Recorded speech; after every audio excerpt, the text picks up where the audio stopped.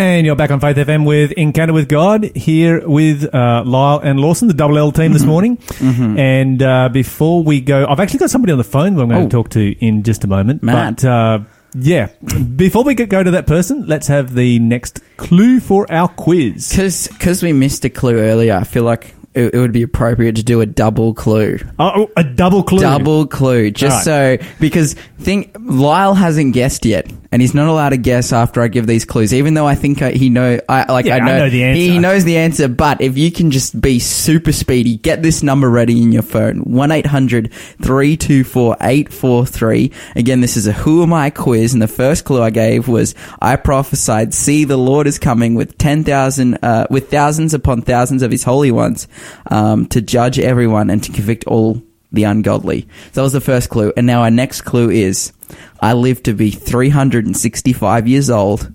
And after that, our next clue is Hebrews 11 and verse 5 states that I was commanded as one who pleased God. I was commended as one who pleased God. Okay, who lived to that very long age and pleased God? If you know the answer, 1-800-324-843 is the number to call, and there's only one prize available because I know I've got the answer to this one. Yeah, he knows what's up. Okay, joining us on the phone this morning is Claire Evans from Glenhuon, Tasmania. Claire, welcome to the show. Good morning. Now, the reason I'm calling you, Claire, I don't usually make phone calls during our Encounter with God section, but you and I are childhood friends from Glenhuon, Tasmania, yes. And you were the smart one who actually chose to stay in Glenhuon. maybe not feeling quite so smart today. Now, no. Claire, I wonder whether you could tell us what's happening on the ground there in Glenhuon right now as far as the fires go. Well, as you may have heard, there have been a lot of evacuations from down here. They have evacuated my hometown of Glenhuon. They have evacuated Geeveston. They have evacuated a couple of towns south of Geeveston. And they have evacuated Judbury and Lonavale. Okay, now, yep. It looks like the fire at this stage may be heading south. Right, so if it's heading south, then heading away from Glenhuon more towards Geeveston, down sort of towards that area, is that right? Yes, down towards that sort of area, yes. And your house? At the moment, it is still standing. That is good news. That's awesome. That is great news. So your house is a weatherboard house too, isn't it? Yes, it's an old weatherboard house, so there's a lot of timber in it. Yeah, they go up quite spectacularly when they do go up. Now, what about your parents' place? My memories as a kid and as a teenager and so forth, they lived more out in the bush behind Glenhuon. Has the fire gone through that area? Yes, it has, and praise God, the old family home is still standing. But the fire has been right through our old property up there. But the fire service did an absolutely fantastic job of protecting the house and a lot of the sheds around the property. Yeah, that's awesome. Good to hear. And, of course, we need to be praying for all of our fireys today that are working particularly hard down there in Tasmania. Now, Claire... Absolutely. Yeah, we've seen you and I have seen a number of big fires go through the area over the years. Is this the biggest fire that you've ever seen go through this region? This is the biggest and hardest to control fire that I have on memory, yes. And... yeah, as I say, we spend a fair bit of time down there, and Claire's been there a lot longer than I have. But now, Claire, just another quick question. I guess we were talking to Ron Evans earlier in the show, so two Evans this morning, one, but from the other side of the world where they're having 55 below temperatures while Australia is baking and burning. When you see things happening like this, does it give you an impression that Jesus is coming soon? Definitely. There have definitely been some big signs recently, and I would definitely say that this is one of them, yes. Yeah. Claire, thank you so much for joining us on the phone this morning. We really appreciate you sharing with us an on-the-ground report of what is happening down there in Tasmania. And You're very welcome. Yeah, thank you. And so, of course, we need to keep everybody down there in prayers, particularly the fireys and the emergency service who are working so hard. And we need to get on with our Encounter with God section. So, where are we up to, Lawson? We're in Revelation chapter 4, isn't it so? 4. Yes. Yeah. Okay, yes, so let's head across to Revelation chapter 4. And let's see what the Bible has to say over here. We were talking about the 24 elders yesterday. So, 24 elders. And we identified the 24 elders as people, human beings, redeemed from this earth. We looked at, the two visions of the throne room of God, one that is found in Ezekiel and one that is found in Revelation. And so both of these particular prophets had visions of the throne room of God. But there are not just the 24 elders that are mentioned as being present in the throne room of God. And so we're going to move on in the prophecy this morning and look at another 4 individuals here that come up next. So let's pick it up in verse 5 and we'll go down through verse 7. So 5, 6, 7. And we'll highlight a couple of points as we go through this passage. For sure. This is Revelation chapter 4 and verse 5, and it says, "From the throne came flashes of lightning and the rumble of thunder. And in front of the throne were 7 torches with burning flames. This is the sevenfold Spirit of God. In front of the throne was a shiny sea of glass, sparkling like crystal. In the center, around the throne, were 4 living beings, each covered with eyes from front to back. The first of these living beings was like a lion. The second was like an ox. The third had a face like a human. And the fourth was like an eagle in flight." Yeah, absolutely. Something here that I don't know about you, Lawson. I've never seen one of these. No, I've never seen a being that looks like this. Okay, so we'll start in verse 5 and we'll just highlight a couple of points. Verse 5, you've got this is a picture of the throne room of God. This is God's throne. Lightnings, thunderings, voices. 7 lamps of fire in front of the throne. So this is a sanctuary scene. A temple scene that we're having here in heaven, so in God's temple in heaven. This is a holy place scene, and we talked about this yesterday. The throne is in the holy place in this scene. The throne is not in the most holy place. And what you'll find is that in the introduction to all of these 3, the 7 churches, the 7 seals, the 7 trumpets, the introduction always begins in the holy place, and in the very end, when you come down to your 6th and 7th seal, or your 7th church, your 7th trumpet, the scene moves from the holy place to the most holy place. And so we've got a movement taking place here. Jesus is moving from one part of the sanctuary to another. He's moving from one ministry to another. There is a change taking place. Different events are going to happen just before the return of Christ. And, of course, that relates directly to the judgment. This passage here actually, gives us some indications of movement. So what we've got here is a situation where the Bible introduces the throne room of heaven and it introduces the Father.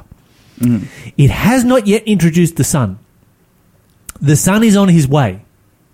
So the first thing that happens here is that, the throne is set in place, the Father sits on the throne, and then we have, a bit of a description, and then the Son turns up, and you're going to find the parallel takes place once again when the judgment begins. Thrones are set in heaven, the Ancient of Days takes his seat, and then the Son turns up. So the Son has not yet turned up. He comes in chapter 5, down in verse 5, so a few more verses down from here.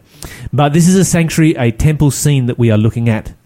Okay, then we continue on in verse 6, and we have in front of the throne a sea of glass like crystal. That's kind of hard to understand.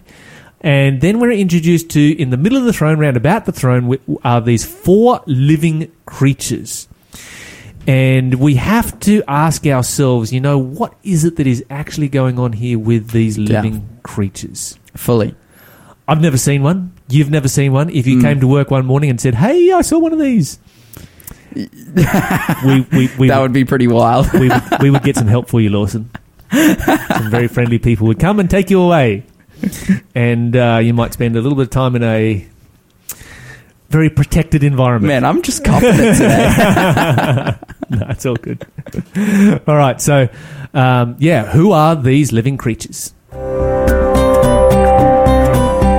You're listening to Faith FM, positively different radio.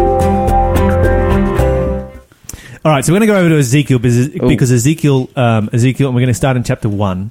Ezekiel has this same vision, and in Ezekiel chapter 1, you'll be able to find where he has the same vision and gives a description of the same scene, but with a tremendous amount more detail. So what John covers in 3 verses, Ezekiel covers in 2 chapters. So that's about 60 verses. Yeah, wow. So that's a much bigger ratio. Okay, so we need to find out what the living creatures are. We're not going to read all of the chapters that are involved in it. We're just going to pick out some highlights. Verse 1, please, Lawson. Okay. We're looking for geography.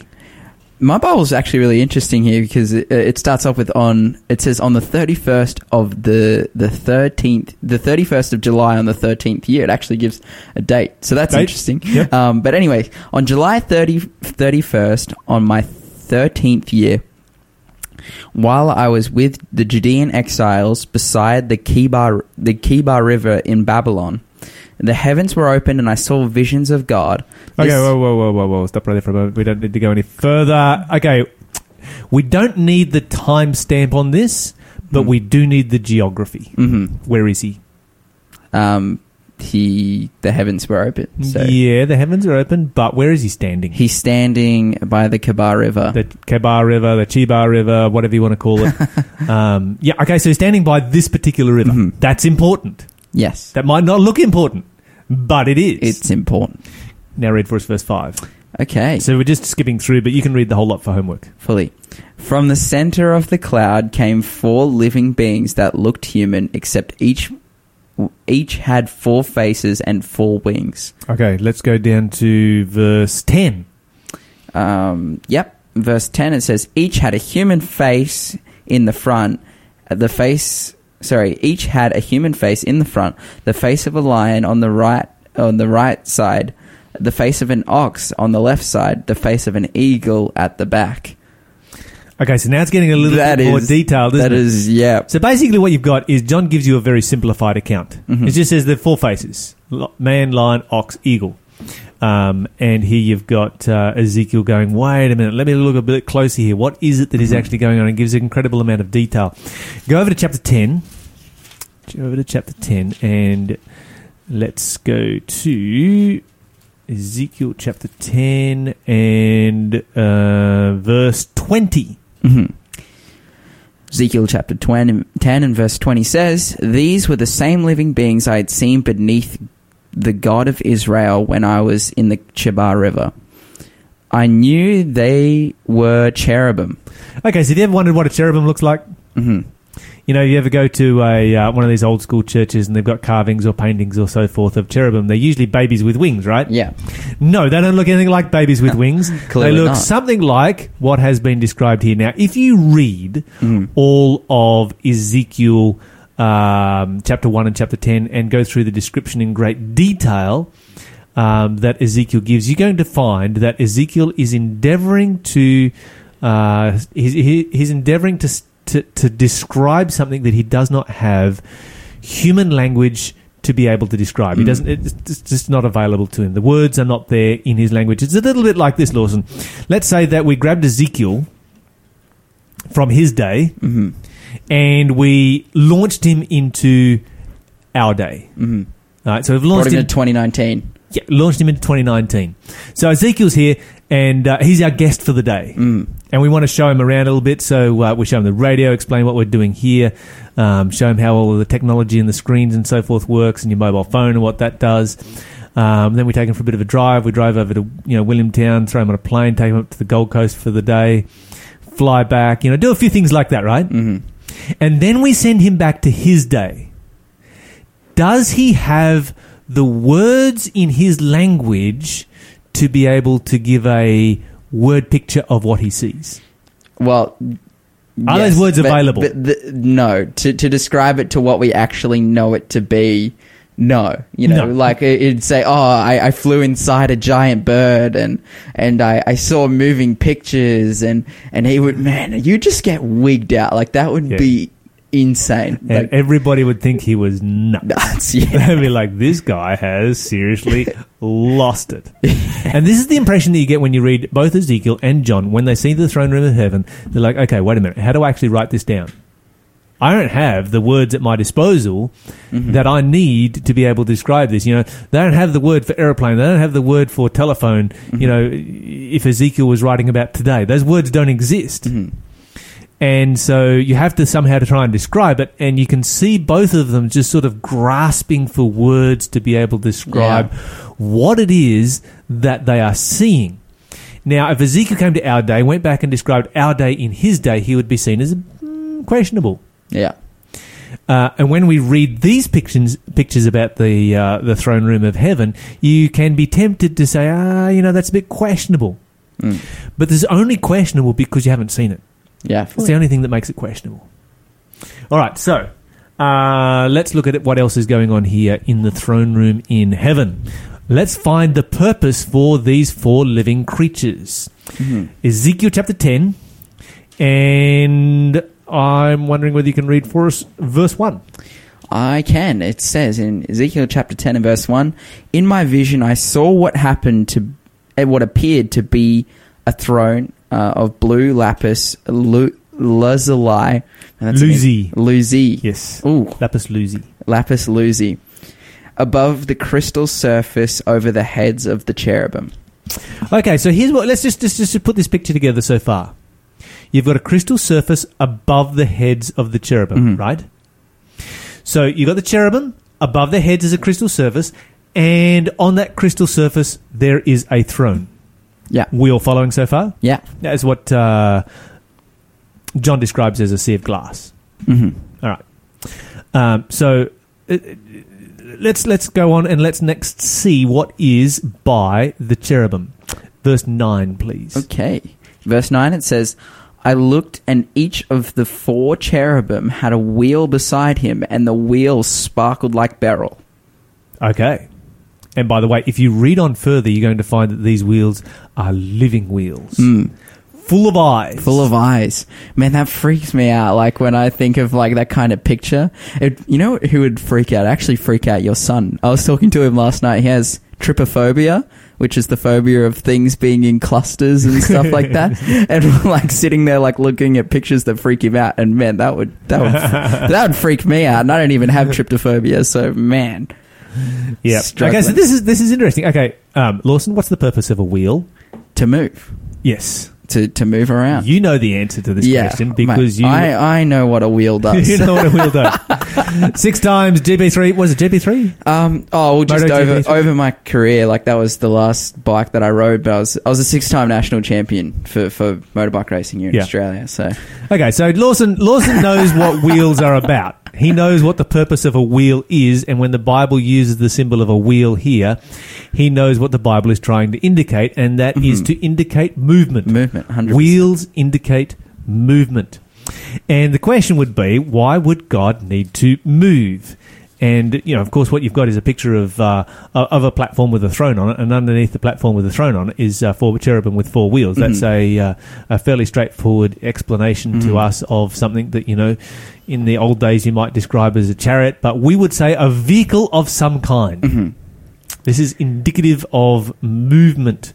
Why would the throne need to move? Man, I think listeners at home who are really clued into us, really listening to what they're saying, there's already things pinging in my head that you've said before. Why would it need to move? Why would it need to move? We think about the multiple locations of heaven. So, think about this. Okay. We were talking about the sanctuary, weren't we? And the sanctuary has how many apartments? 2, and Jesus ministers in both of those, and he moves from one to the other, as does God the Father. And so God moves between these 2 different apartments of the sanctuary to do different kinds of work. Now, I am not saying by any stretch of the imagination, do not get me wrong here, that these wheels are restricted to that particular purpose, or that God can't move without wheels, or that God only ever moves, once in 2,000 years from one compartment of the sanctuary to the other. God is sovereign God. He can come and go and be wherever he wants to be at any given time. God is not restricted by by restrictions that we place on him. But what we do find is that the Bible is drawing our attention to the fact that God and God's throne moves.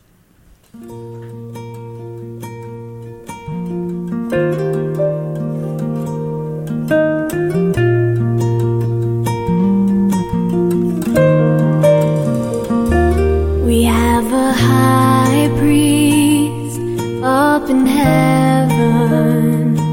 Hallelujah, oh hallelujah. He's our defender before the Father. In a temple made by God, not man. Behind the veil, in a place most holy. Hallelujah, oh hallelujah. Investigating, he clears the record of those redeemed by his own blood. He's blotting out my sin in the sanctuary. He sealed my bond with him in the sanctuary up in heaven. He makes provision for me in the sanctuary.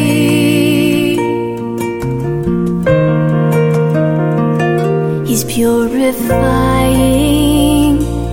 heaven's temple. Hallelujah, oh hallelujah. In preparation for his returning, for those who love and follow him. He's blotting out my sin in the sanctuary. He seals my bond with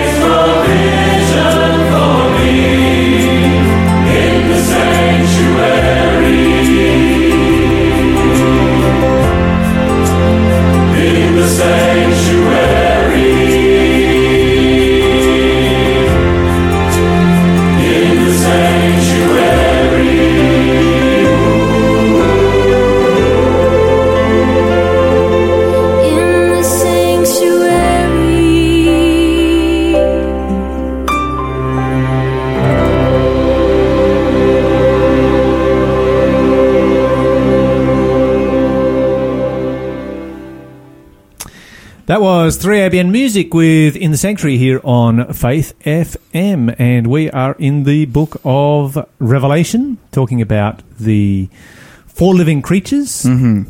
And at least one of the things that is indicated as one of their functions. Let's go over to Daniel chapter 7. And let's see what the Bible says over here. And while we're turning there, by the way, what did the Bible say that these 4 living creatures were? Cherubim. Cherubim. In the sanctuary, in the most holy place of the sanctuary, how many cherubim were there? 4. The one on earth. Oh, and the one on earth. Well, this is a trick question, Lyle, because I'm clued on and I know that. So in the first sanctuary that was built by Moses, yes, there was 2 cherubim. That's right. But in every later sanctuary, you know, the Herodian sanctuary, the Solomon's sanctuary, It was actually Solomon's because the Herod's sanctuary didn't have an ark. Oh, yeah, true. Okay, Yeah. so it didn't have cherubim because it didn't have an ark. But in Solomon's temple, Solomon's sanctuary, there were 4 cherubim. There were 4 cherubim, and those cherubim had 4 wheels. Ooh. So in the most holy place of Solomon's sanctuary, you had 4 cherubim and 4 wheels. Man, the sanctuary is so great. It's just like the key to unlocking all this stuff. Oh, it is. Man, I was blessed enough Symbolism is all there. to come in and do radio earlier this year, and we were going through the book of Revelation, and I got to explain some parts of Revelation chapter 1.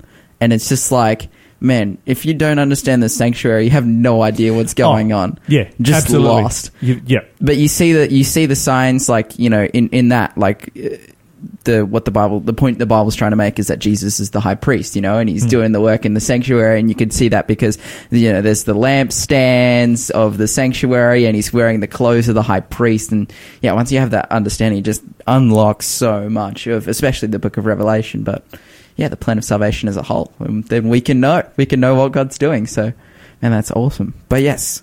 Okay, Daniel chapter 7, and let's read the judgment scene. So now we're not looking at AD 31. We're moving down now to 1844, so the judgment scene. And let's look at the judgment scene in verse 9 and 10 and see what happens here. All right. Verse 9 and 10 of Daniel chapter 7 says, I watched as thrones were put in place, and the Ancient One sat down to judge. His clothing was as white as snow, his hair like the purest wool. He sat on a fiery throne with wheels of blazing fire. Okay, let's stop there for a moment. No, keep going. Okay, and a river of fire was pouring out, flowing from his presence. Millions of angels ministered to him. Many millions stood to attend him. Then the court began its session, and the books were opened. Thank you. So notice the progression of events that takes place here. Number 1, thrones are set in place. Yes. Revelation 4, thrones are set in place. Of course, 2 different parts of the sanctuary. The Ancient of Days comes and sits. So thrones plural. There's at least one more throne here that is still empty. The Father has come and sat. The Bible then goes on to mention that throne has wheels. Mm-hmm. The cherubim, the wheels that we were talking about earlier.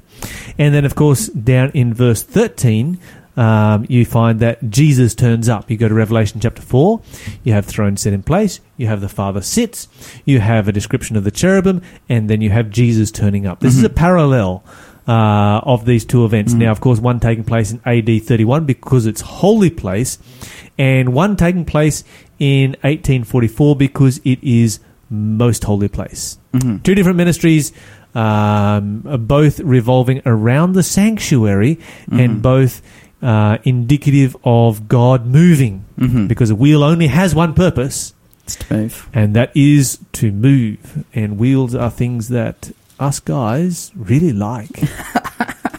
This is the LNL show.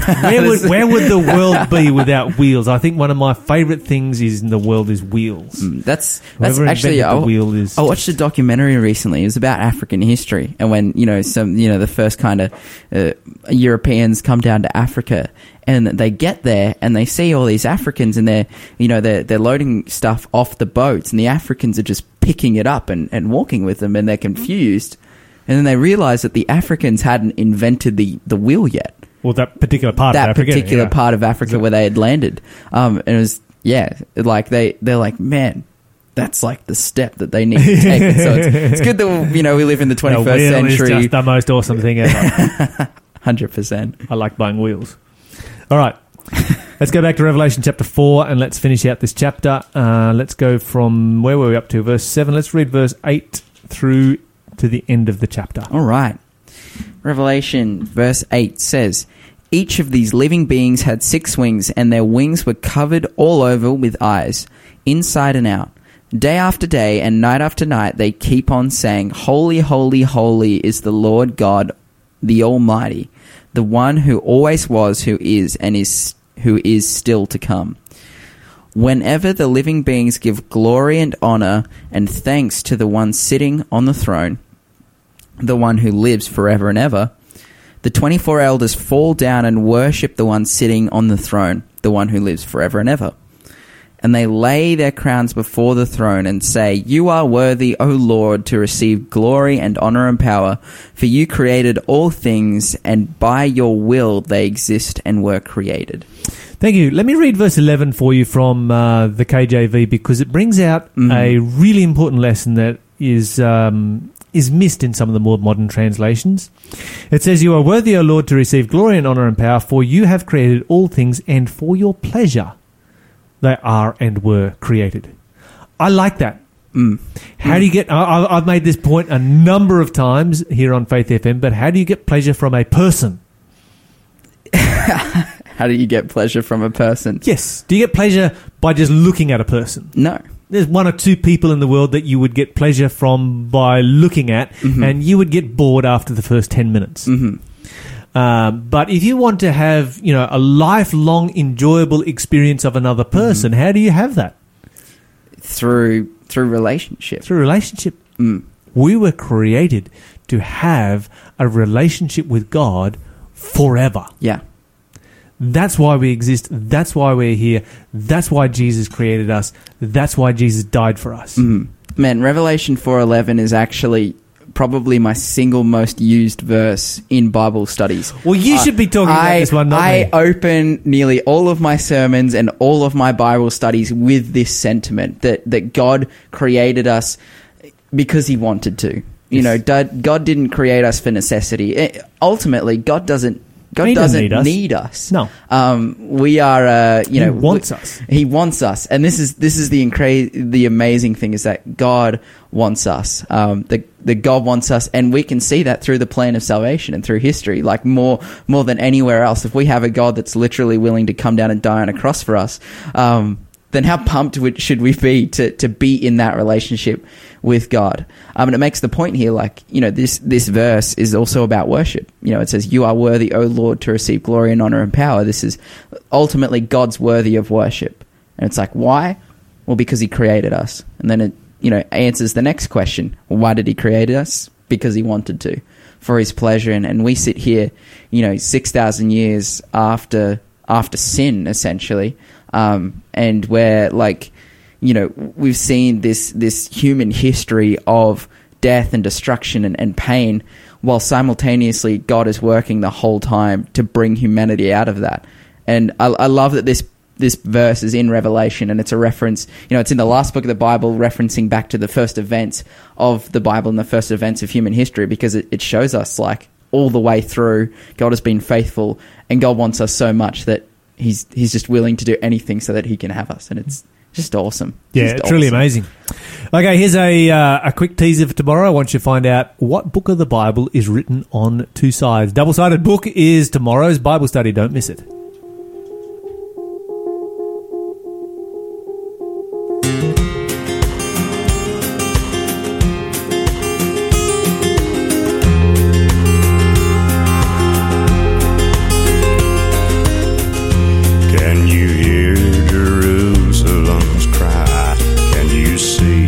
The storm on the rise. Look around, you can't deny this is the hour of heaven's time. The armies gather in the east for the war that's soon to come. Death will march with the mark of the beast.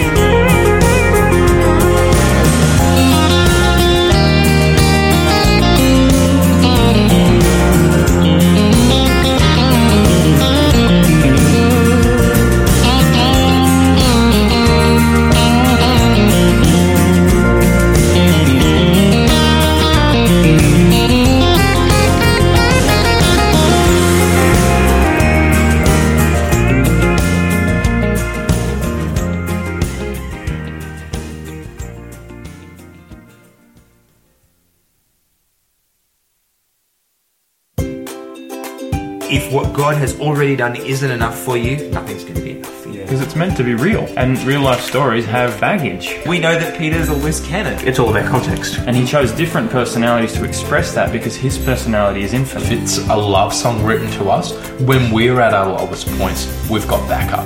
Like a lot of the rational arguments for the existence of God, they tend to work better after you believe. Hi, this is Luke from oztabletalk.com.au. Please join myself and some of my closest friends as we explore our faith through conversation, Bible study, interviews and more. You can find us online at oztabletalk.com.au. That's Oz as in Australia, AUS, tabletalk.com.au. Looking forward to seeing you there. Bye. I'm so glad that's recorded because I want to write that down. Yeah. Someone called it a care package there. Wow.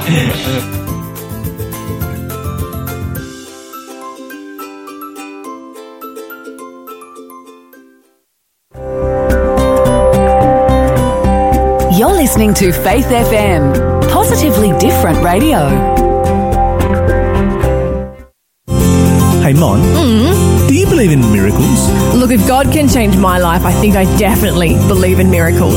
Okay, so the Hamilton Seventh-day Adventist Church is making a difference in its community. Oh yeah, how? Well, it's worshipping together, loving together, learning together, and above all, preparing for Jesus to return together. Ooh, that sounds good. When's all this happening?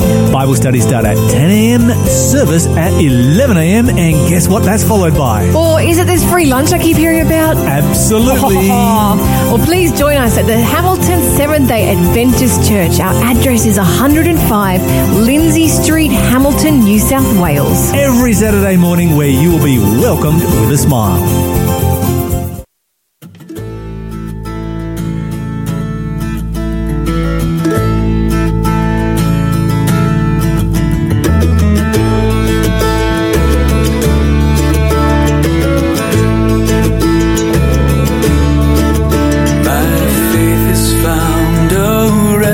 Place, not in device or creed.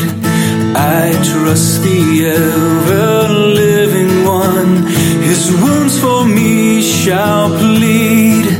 I need no other argument.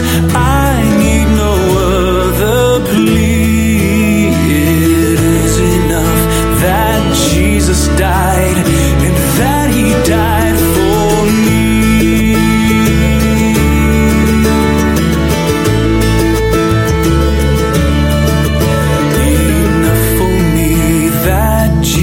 Saves. This ends my fear and doubt. A sinful soul, I come to him. He'll never cast me out. I need no other argument. I need no other plea. It is enough that Jesus died and that he died for me.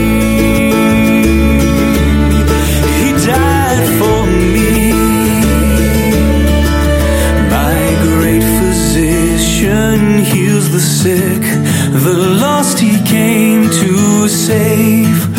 For me his precious blood he shed, for me his life he gave. I need no other argument, I need no other plea. It is enough that Jesus died and that he died for me. I need no other argument. I need no other plea.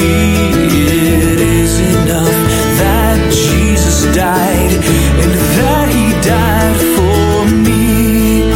It is enough that Jesus died and that he died for me.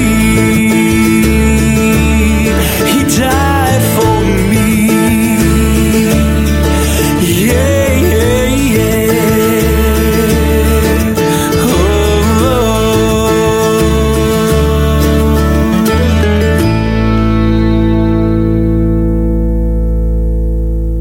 You're listening to Mark Miller. My faith has found a resting place here on Faith FM. And we have come to question of the day time. Lawson, what is our question of the day today? our question of the day is, why does the Bible say that the spirit goes to God at death? Okay, so that's the question we put up on social media, but let me read you the longer version of it. Ecclesiastes 12:7 clearly indicates that our soul and spirit return to God and our physical body returns to the dust of the earth. So let's read Ecclesiastes 12 verse 7 and let's find out, does the Bible say that? So Ecclesiastes 12 verse 7, the Bible says, then shall the dust return, or the body return to the earth as it was. Okay, so that's good. It continues on and it says, and the spirit shall return to God who gave it. So the Bible is very clear here that the spirit returns to God. There is nothing in this verse about the soul. There is no mention of the soul in this verse. And so when the question is asked, a very good question, either soul and spirit, no, it doesn't mention the soul, no mention of the soul here whatsoever at all. Okay, so what we've got here is a very common misunderstanding that a lot of people just assume because they've heard it over and over and over again, and when you hear it over and over again through your whole life, you just sort of one of those things you never question. But in the Bible, the soul and the spirit are two very, very different things, and we need to define what these two things are, and we need to find out what is the spirit that returns to God. So we'll look at, let me see here, Job chapter 27 and verse 3. And while we're turning there, I want to point out that the word spirit here comes from the word pneuma, which is the word for air. You know, anything that is pneumatic runs off air. And so that's the word for breath. It says here in Job 27 verse 3, all the while my breath is in me and the Spirit of God is in my nose. Okay, let's think about that. Do you have a ghost in your nose? No. What the Bible is talking about is the breath of life, that spark of life that God gives to you, and that's the human spirit. So you've got, the Holy Spirit, we're not talking about that. Ministering spirits, we're not talking about that either. We're talking about the breath of life here. Okay, so that solves that one for us. What is it that goes back to God? It is the breath of life that He gives to us. He gives it to us when we are created. He takes it away when we die. What about then the soul? Because the question is also about the soul. The definition for the soul is found in Genesis 2 and verse 7, where the Bible says, the Lord God formed man of the dust of the ground. So He makes a body out of the dust of the ground. That's step one. And breathed into his nostrils the breath of life, the Spirit. That's step 2. So God creates a body and breathes in the breath of life, gives him the spark of life. And the Bible says, and man became a living soul. This is very important. Notice that God did not create a body and then put a soul in it. No, He created a body, He put the Spirit in it, or He put the breath in it, and breath plus body, a living being, is called a living soul. And this is a principle that you'll find from one end of the Bible to the other. That's why the Bible says the soul that sins will die. That's why the Bible says that every soul in the sea died. That's why the Bible says that there were 8 souls that were saved on the ark. These were not 8 ghosts that were saved on the ark. They were 8 people that were saved on the ark. The word soul and the word spirit, this is an interesting thing to think about. The word soul and spirit are mentioned over 1,700 times in the Bible.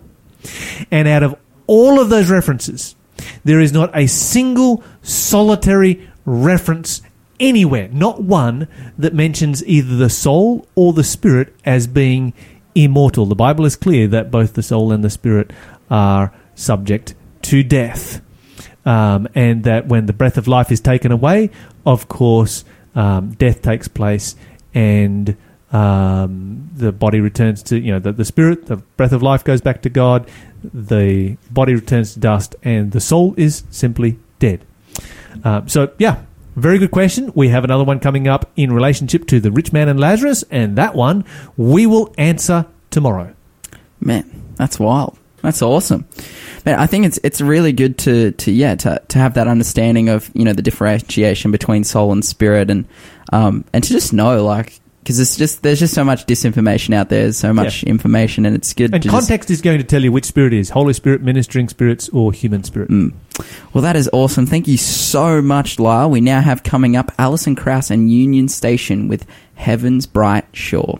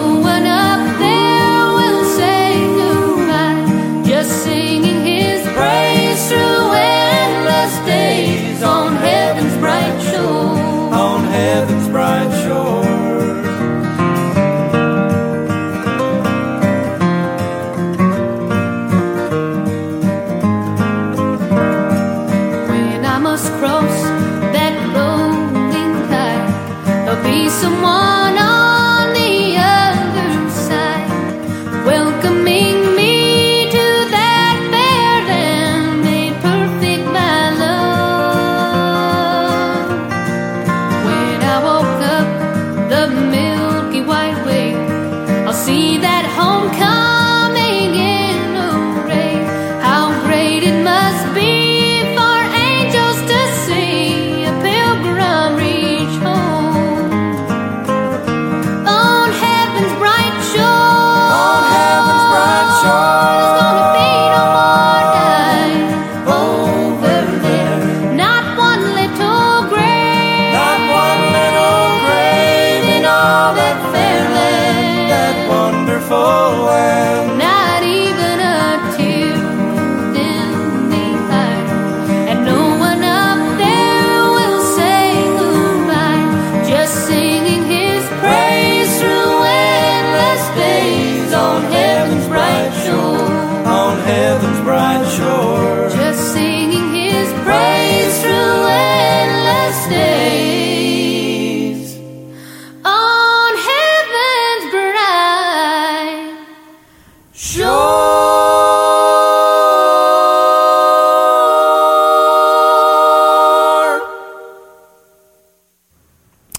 Welcome back. That was Alison Krauss and Union Station with Heaven's Bright Shore here on Faith FM. And we have come to that part of the day where we are about to give something away. What are we giving away today, Lawson? Oh, we're giving away our book. Sounds good. And what is this book? This book is called, considering we've been talking about the spirit and all these different things in the living soul, this book is called Secrets Beyond the Grave. Okay, so this is going to answer in much more detail the question that was asked by our questioner this morning. 100%. About why does the Bible say that, the spirit goes back to God and the body returns to the dust? And what is the difference between the body, the soul, and the spirit? These are three different things. And if you are looking for a lot more Bible verses than what I was able to give in my short, 5-minute slot on question of the day, then this book is going to have the answers for you in detail. You'll be able to write those Bible verses down, look them up, and go through them and study them out for yourself. Secrets Beyond the Grave by Dwight Hall. And, of course, this is somebody who himself had some encounters with the supernatural and writes from the standpoint of experience and, of course, Bible knowledge, if you want to know what the Bible says on these and other important subjects, such as, the rich man and Lazarus. We're going to be talking about that one tomorrow. Then, what do we do, Lawson? How do they get the book? So give us a call, or you can text in, but we'd prefer if you call because we like to hear all your beautiful voices, and you can call us up on 1-800-324-843 and get this book and claim it for your own. First caller through, 1-800-324-843, or contact us via our social media or text us on 0491 064 669, and this book can be yours. And don't forget that, as always, if you would like to know more about the Bible, then we can, if you have questions that you would like to ask, we can arrange any kind of Bible study for you that you would like anywhere in Australia. Stay tuned.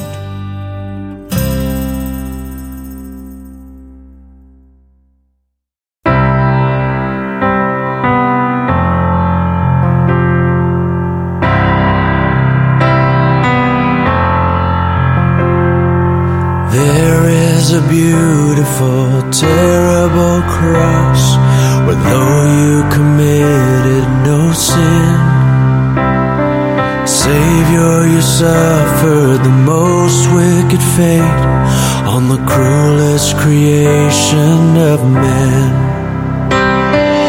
Yet on that beautiful, terrible cross, you did what only you could, turning that dark-inspired evil of hell into our soul's greatest good.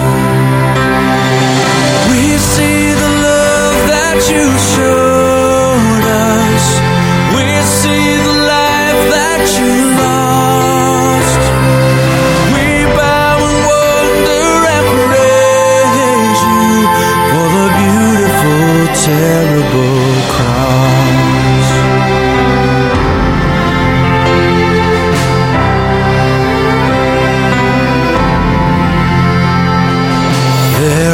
That beautiful, terrible cross, though darkness was strong on that hill, you remain sovereign, Lord, still in control, as your perfect plan was fulfilled.